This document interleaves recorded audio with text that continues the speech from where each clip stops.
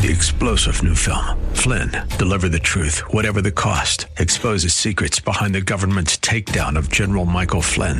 Flynn knew what the intel world had been up to. He ordered the first audit of the use of contractors. This set off alarm bells. He told the truth. He was the most dangerous person for Donald Trump to hire. They had to get rid of Flynn. Flynn, deliver the truth, whatever the cost. Available now. Watch it today. Go to salemnow.com. salemnow.com. Pastor Keith Crosby of Hillside Church. Are all gifts the same? Are all gifts the same? Are some gifts better or greater than others? Or are there any non-essential gifts? And that gets back to the matter and the misunderstanding of the lesser and the greater gifts.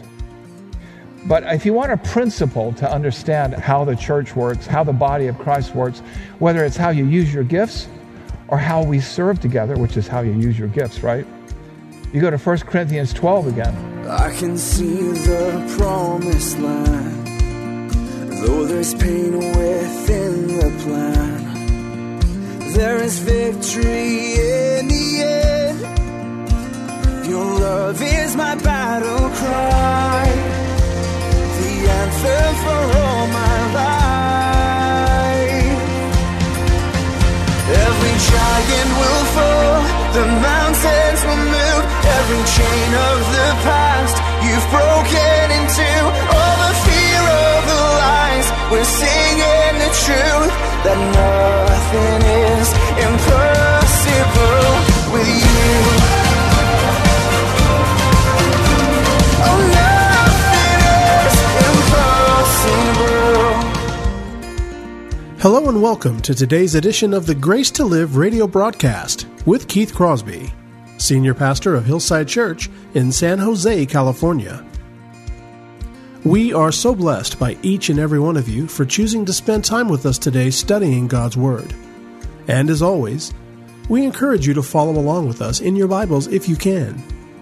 On today's broadcast, Pastor Keith delivers another message from his sermon series entitled Rethinking Church. So if you have your Bibles, please turn with us today to the book of 1 Corinthians chapter 12. Now here's Pastor Keith with today's study. I think one of the key words that we read is that there are varieties of gifts. And what does that tell us? It tells us that there's, and what that means is these lists are not exhaustive. They're illustrative. They're informative. They're sufficient to give us a sense of what many of the gifts might be, but not all of these gifts. Some, like I said, overlap. Brings us to question 3. And we kind of got into that a little bit with question 2. Who has the gifts? Who has spiritual gifts? Only special people? And I think we've seen that God gives these gifts to whom He chooses. He apportions them as He wills. And so it's not just special people. He gives them to everyone. And when you think about it, look at the disciples that Jesus raised up. Were they special? Doubting Thomas? Peter, the uber ultimate hothead? You look at these guys. Simon the Zealot, he was practically a terrorist, right? No, you're not special people. These gifts are given to sinners saved by grace. These disciples, they were largely Galilean fishermen, right? They were working men. They were blue collar, right? So He gives them to all kinds of people. That gets into the Apostle Paul's question to John the Baptist's disciples. Did you receive the Holy Spirit when you believed? See, it's all about faith in Christ. Every born-again Christian has at least one spiritual gift. God apportions, it says, them to everyone as He chooses. And gifts, like we said earlier, are undeserved, kind of like trials, right? God submits and subjects us. He ordains trials for us. He gives us gifts. He saves us through His grace. It's about God's larger purposes. So each person has a gift, and the question is, how will they use it? And I would just call your attention again to 1 Corinthians 12, this time verse 11. All of these are empowered by one and the same Spirit who apportions to each individually as He wills. And Ephesians 4, 11 and 12. And He gave the apostles, the prophets, the evangelists, the shepherds, the teachers to equip the saints for the work of ministry, for the building up of the body of Christ. It's not about us, it's about other people. It's not how special we are, it's how special God is. And so, getting a little bit ahead of ourselves, he himself apportioned the gifts. There are no especially deserving Christians. Just like we didn't deserve our salvation, we don't deserve our gifts. This brings us to a fourth question. Why spiritual gifts? Why do we get them? Why do we receive them? Basically for a singular purpose. For a singular purpose. Ephesians 4:11 and 12. Look at verse 12, basically. To equip the saints for the work of ministry, for the building up of the body of Christ. That's why we get gifts. So you see these people on TV, or you see these people showing up to do so-called revivals, or whatever, and they have all these. They're not special. And when they're calling attention to themselves, you know they're outside of God's will. Notice the gifts or offices, above all, notice their purposes: to equip the saints for the work of ministry, for the building up of the body of Christ. The gifts are for the benefit of others. We see that also in 1 Corinthians 12, 6 and 7. It is the same God who empowers them all in everyone. To each is given the manifestation of the Spirit. 2 words there, 3 words in a prepositional phrase, for the common good. Make that 4 words. Sorry about that. I'm a theologian, not a mathematician. So 4 words there in that prepositional phrase, for the common good. It's for the good of others. Again, the gifts of the Holy Spirit, like salvation, are undeserved, and they are given for the common good. We are saved by grace, not by works, not of ourselves. And so we didn't deserve our salvation. We don't deserve the spiritual gifts. Does it make us special? Spiritual gifts are no indication of our spirituality. Rightly understanding them, however, produces a level of humility, willing to be accountable and to do things in such a way as to bring glory for Christ and to see ourselves and others conform to the image of Christ. The gifts rightly used, they enlarge our sense of God's presence and power. Now, what we're seeing here is why they're given. And the reverse side of that is they're given for the glory of God, the good of others, and yes, our own growth. But what that also tells us is they can be misused. They can be misused, right? If there's a right way to use the gifts, there's a wrong way. And maybe you don't remember the story, maybe you're unfamiliar with the story of Simon the magician in Acts chapter 8, verses 9 through 22. I'll kind of read through it and hit the high points here. But what you see here is a desire to use the gifts that God gives in the wrong way.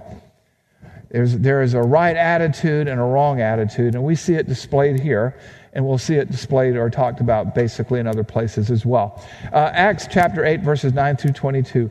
There was a magician named Simon who had previously practiced magic in the city and amazed the people of Samaria, saying that he himself was somebody great. But when they believed Philip, as he preached the good news, as he preached the gospel about the kingdom of God in the name of Jesus Christ, they were baptized, both men and women. Watch this, verse 13. Even Simon himself believed. And after being baptized, he continued with Philip. And seeing signs and great miracles performed, he was amazed.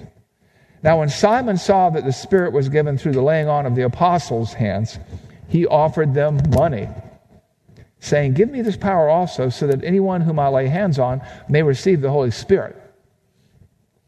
Peter steps up to bat. But Peter said to him, "May your silver perish with you. Repent, therefore, of this wickedness of yours, and pray that the Lord, if possible, the intent of your heart may be forgiven you." And there's that phrase, the intent of your heart. And this is, Simon, the magician, his heart was wrong. He was saved. Some like to suggest that he wasn't, but verse 13 tells us that even Simon himself believed, and being baptized, continued with Philip to be discipled and mentored by Philip. But he had some spiritual issue, and he wanted a little notoriety, and he was willing to pay to get it. He misunderstood things at that point in his spiritual walk. And so you have this idea of the intent of his heart being wrong. And I think that's something that every Christian, all of us, from the pastoral staff, everybody, all Christians everywhere, elders, deacons, deaconesses, whatever, need to be mindful of the intentions of their heart. There's a right way and a wrong way to employ the spiritual gifts. Let me move us over to 1 Corinthians chapter 14, verses 26 to 33. What we have here is an example of prescriptions being laid down about how to rightly use certain spiritual gifts. The unruly and raucous church in Corinth was the poster child for everything that churches do wrong. They were noisy, they were wild, they were disorderly, they misused their gifts, they exalted themselves. And so Paul comes in, and he's not going to fight with each and every person over what their spiritual gift is, but he's going to lay down rules and say, basically, if somebody thinks they're spiritual and fails to understand that these rules for using your gifts are the commands of God, if he fails to understand or acknowledge this, then he's not legitimate or she's not legitimate.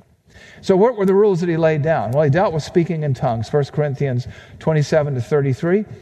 If any speak in a tongue, let there be only 2, or at most 3, and each in turn, each one at a time, and let someone interpret. So in a worship service, there can at most be 3 people that would have spoken in tongues in those days.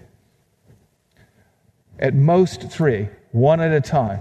And there better be someone to interpret. Verse 28.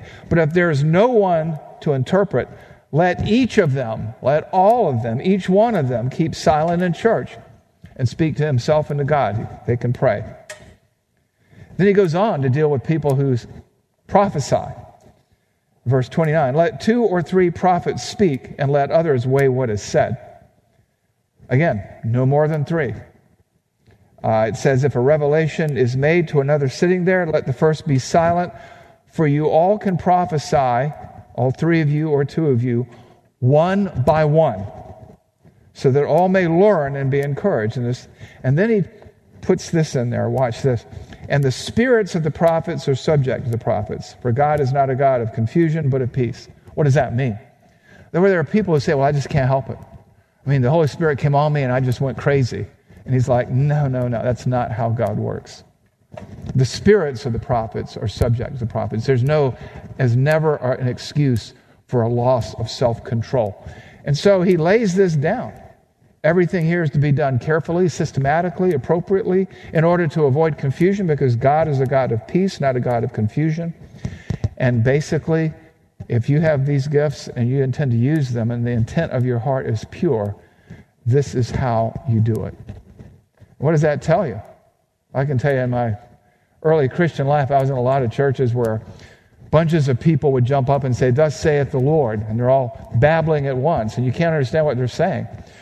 I've been in churches in the past where you have, they say, okay, now you can worship God in your own way, and you have 50 or 100 people speaking in tongues. Okay? You know what that was? That was sin. That wasn't of God. How do we know that? Because the Bible says so, right? And so you have to have a right intent. When you use your gifts, you use them according to the will of God, not according to your own desires. It's not about exalting you. It's about exalting God. And this principle arises here, and it's a principle of accountability. I had somebody tell me years ago, well, this is my gift, and I'm going to use it when and how I please. I thought God gave you that to use for his glory. It's your gift, really? I thought it was on loan from God. This is where you have to function as part of a local church, whether it's this church or any other church. And so if you want to use your gifts here, for example, you have to be a member, right? And we've talked about that 1,000 times. There's this level of accountability. So, why spiritual gifts? Basically, for the building up of the church, to be used appropriately to encourage, to strengthen the church. Or as we talked about last week, to stir one another up to love and to good works. To cheer each other on as we use our gifts to encourage and help others as we glorify God and build up the body of Christ. Brings us to a 5th question. Are all gifts the same? Are all gifts the same? Are some gifts better or greater than others? Or are there any non-essential gifts? And that gets back to the matter and the misunderstanding of the lesser and the greater gifts. But if you want a principle to understand how the church works, how the body of Christ works, whether it's how you use your gifts or how we serve together, which is how you use your gifts, right? You go to 1 Corinthians 12 again. And I want to look at 1 Corinthians 12, verses 14 through 15, and verses 22 to 25. And we've talked about this before earlier on as we discussed Rethinking Church. For just as the body is one and has many members, all the members of the body, though are many, are one body, so it is with Christ. For the body does not consist of one member, but of many.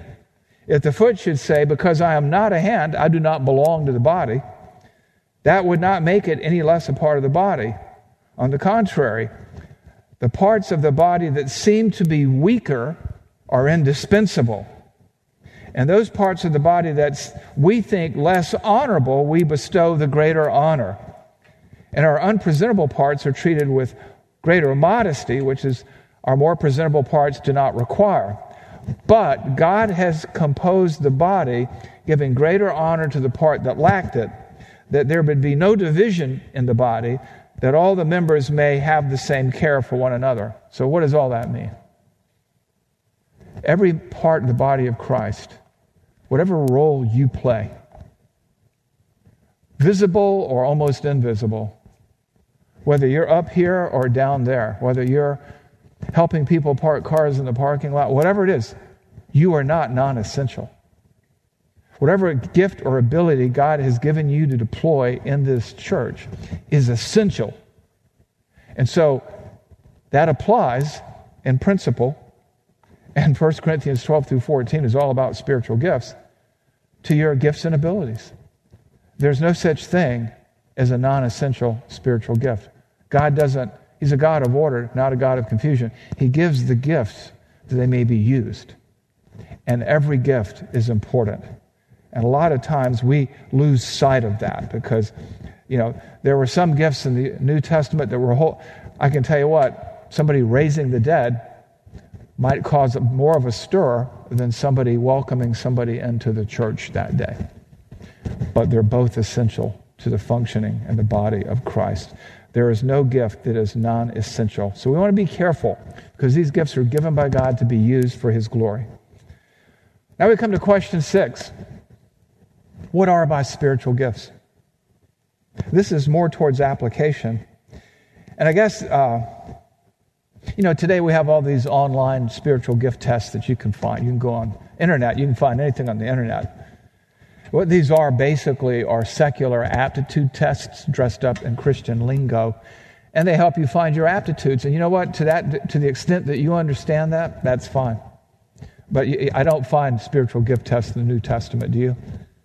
I don't find Google or DuckDuckGo there either, by the way. So when people ask me, Pastor, how do I determine my spiritual gift? My answer is twofold. The first is, what are you good at? What are you good at? Start there. What do you like to do? Start there. There are some people who are just naturally generous. They give you the shirt off their back. When somebody needs to move, there are these folks in the church that just show up. I don't care whether it's raining or what. You know what? Gifts of service, gifts of helps. So what do you think your gift might be? Just think about it. Look at the list. Look at these lists. And does it matter what the title of your gift is? What matters is, what are you good at? What do you like to do? That's probably, not necessarily, definitely, your gift. Some people have the ability to give spectacular biblical advice. Well, that would be utterances of wisdom, or maybe counseling or discipleship. Others are wise beyond their years. You wonder, where did that come from? Well, that's the gift of discernment. So how do you discover your gift? How do you buy a car? You test drive it. You try it out. You think, I think this is my gift. I will serve in a place if they have need of me in that place, and I'll see if this is what it is. And sometimes the gifts develop over time. But you experiment. You are saved to serve, and so try it out. But when you ask me what's your spiritual gift, My short answer is, beats me. Because it depends. I haven't seen you in action. I may not know you as well as I know other people, but what I do know is if you take your aptitudes and your inclinations and try to find a place to use them in the church, that's an opportunity for you to test drive it, to figure out, is this a spiritual gift? And so, serve. Find a place and serve. And you serve 6, 8, 9, 10, 12 weeks and it's not working out. Well, then find another place to serve. Be willing to serve where you're asked to serve. Some people say, I'm willing to serve in the church because I have this spiritual gift and that spiritual gift. And so if I can serve here, I'll serve. In which we apply the ancient Hebrew term sayonara, because you serve where you're needed. And that may be an indication that God in His providence and sovereignty is directing you and your gift package to that area. We don't know. You don't know, but you'll only know if you try. So, to review, what are spiritual gifts? Spiritual gifts are abilities bestowed by God, maybe amped up at salvation. Is there a list? There are numbers of lists. None of them are exhausted, so there are likely gifts that exist beyond those lists. Who has spiritual gifts? Special people? No. Every Christian has one or more gifts. Doesn't depend on human effort. Depends on God's sovereignty. 4, why spiritual gifts? Gifts exist and are bestowed as God wills for the edifying of the saints and the building up of the body of Christ. Are all the gifts the same? Yes or no? You have gifts you can use any day, any place, anywhere. But I don't see you parting the Red Sea next week. Okay? So you have the more frequently used gifts, some call them the lesser gifts, and the infrequently used gifts. What are my spiritual gifts? It gets back to the old beats me. I don't know. What are you good at? What aptitudes and abilities are you showing as a Christian?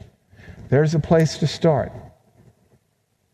So, as we wrap up with a final application, I would ask you to ask and answer yourself in your heart before God this Communion Sunday. Am I serving? Am I testing my gifts?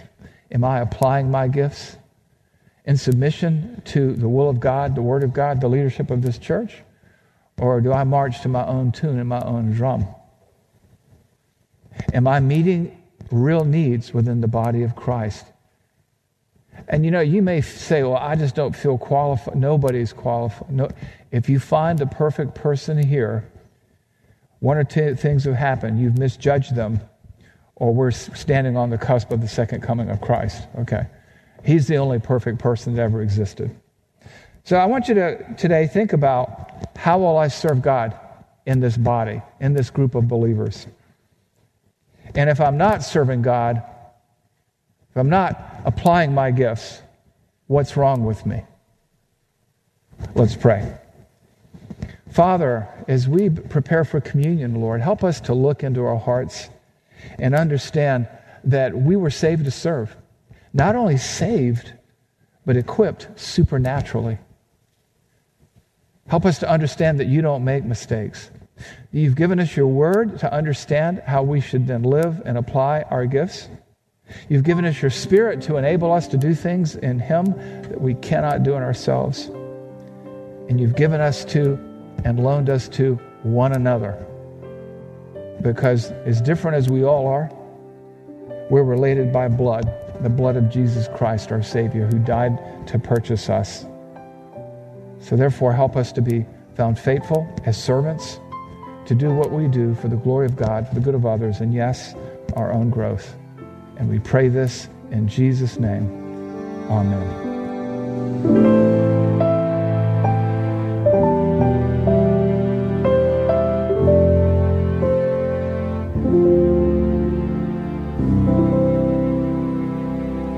Pastor Keith Crosby on today's edition of Grace to Live. We are so blessed that you've chosen to spend time with us today studying God's Word. And if you'd like more information on Pastor Keith or Hillside Church, here's how you can connect with us. Our mailing address is 545 Hillsdale Avenue in San Jose, California, 95136. The church office telephone line is area code 408 888-269-4782. And you can connect with us on our website, which is gracetoliveradio.org. There you can check out archived messages of past sermons and also listen to Pastor Keith's weekly blog. And please remember that the Grace to Live radio program is a listener-supported ministry outreach of Hillside Church if you'd like to partner with us financially. Again, all of these things are available to you on our website, gracetoliveradio.org. Also, I'd like to remind you that Pastor Keith and the staff here at Hillside always look forward to hearing from you. So if you'd like to drop us a note, you can email us here at keith@hillside.org. Well, we hope that you'll join us again next time for Grace to Live. But until then, I'm your host, Kevin Reeves, and on behalf of Pastor Keith and everyone here at Hillside Church, it is our prayer that the Lord will richly bless you. And thanks for listening. Every giant will fall, the mountains will move, every chain of the past you've broken into. All the fear, all the lies, we're seeing the truth, that nothing is impossible with you. Oh, nothing is impossible.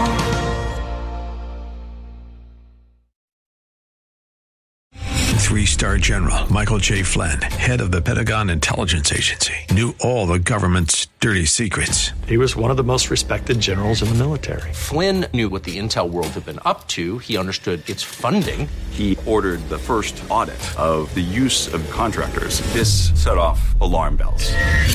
The explosive new documentary, Flynn, Deliver the Truth, Whatever the Cost, uncovers the facts behind this scandal. Flynn told the truth. He was the most dangerous person for Donald Trump to hire. I find out the worst enemy that I'm going to face in my life is right here in America. They took my assessment and they wanted me to change it. And I was like, I'm not changing it. They had to get rid of Flynn.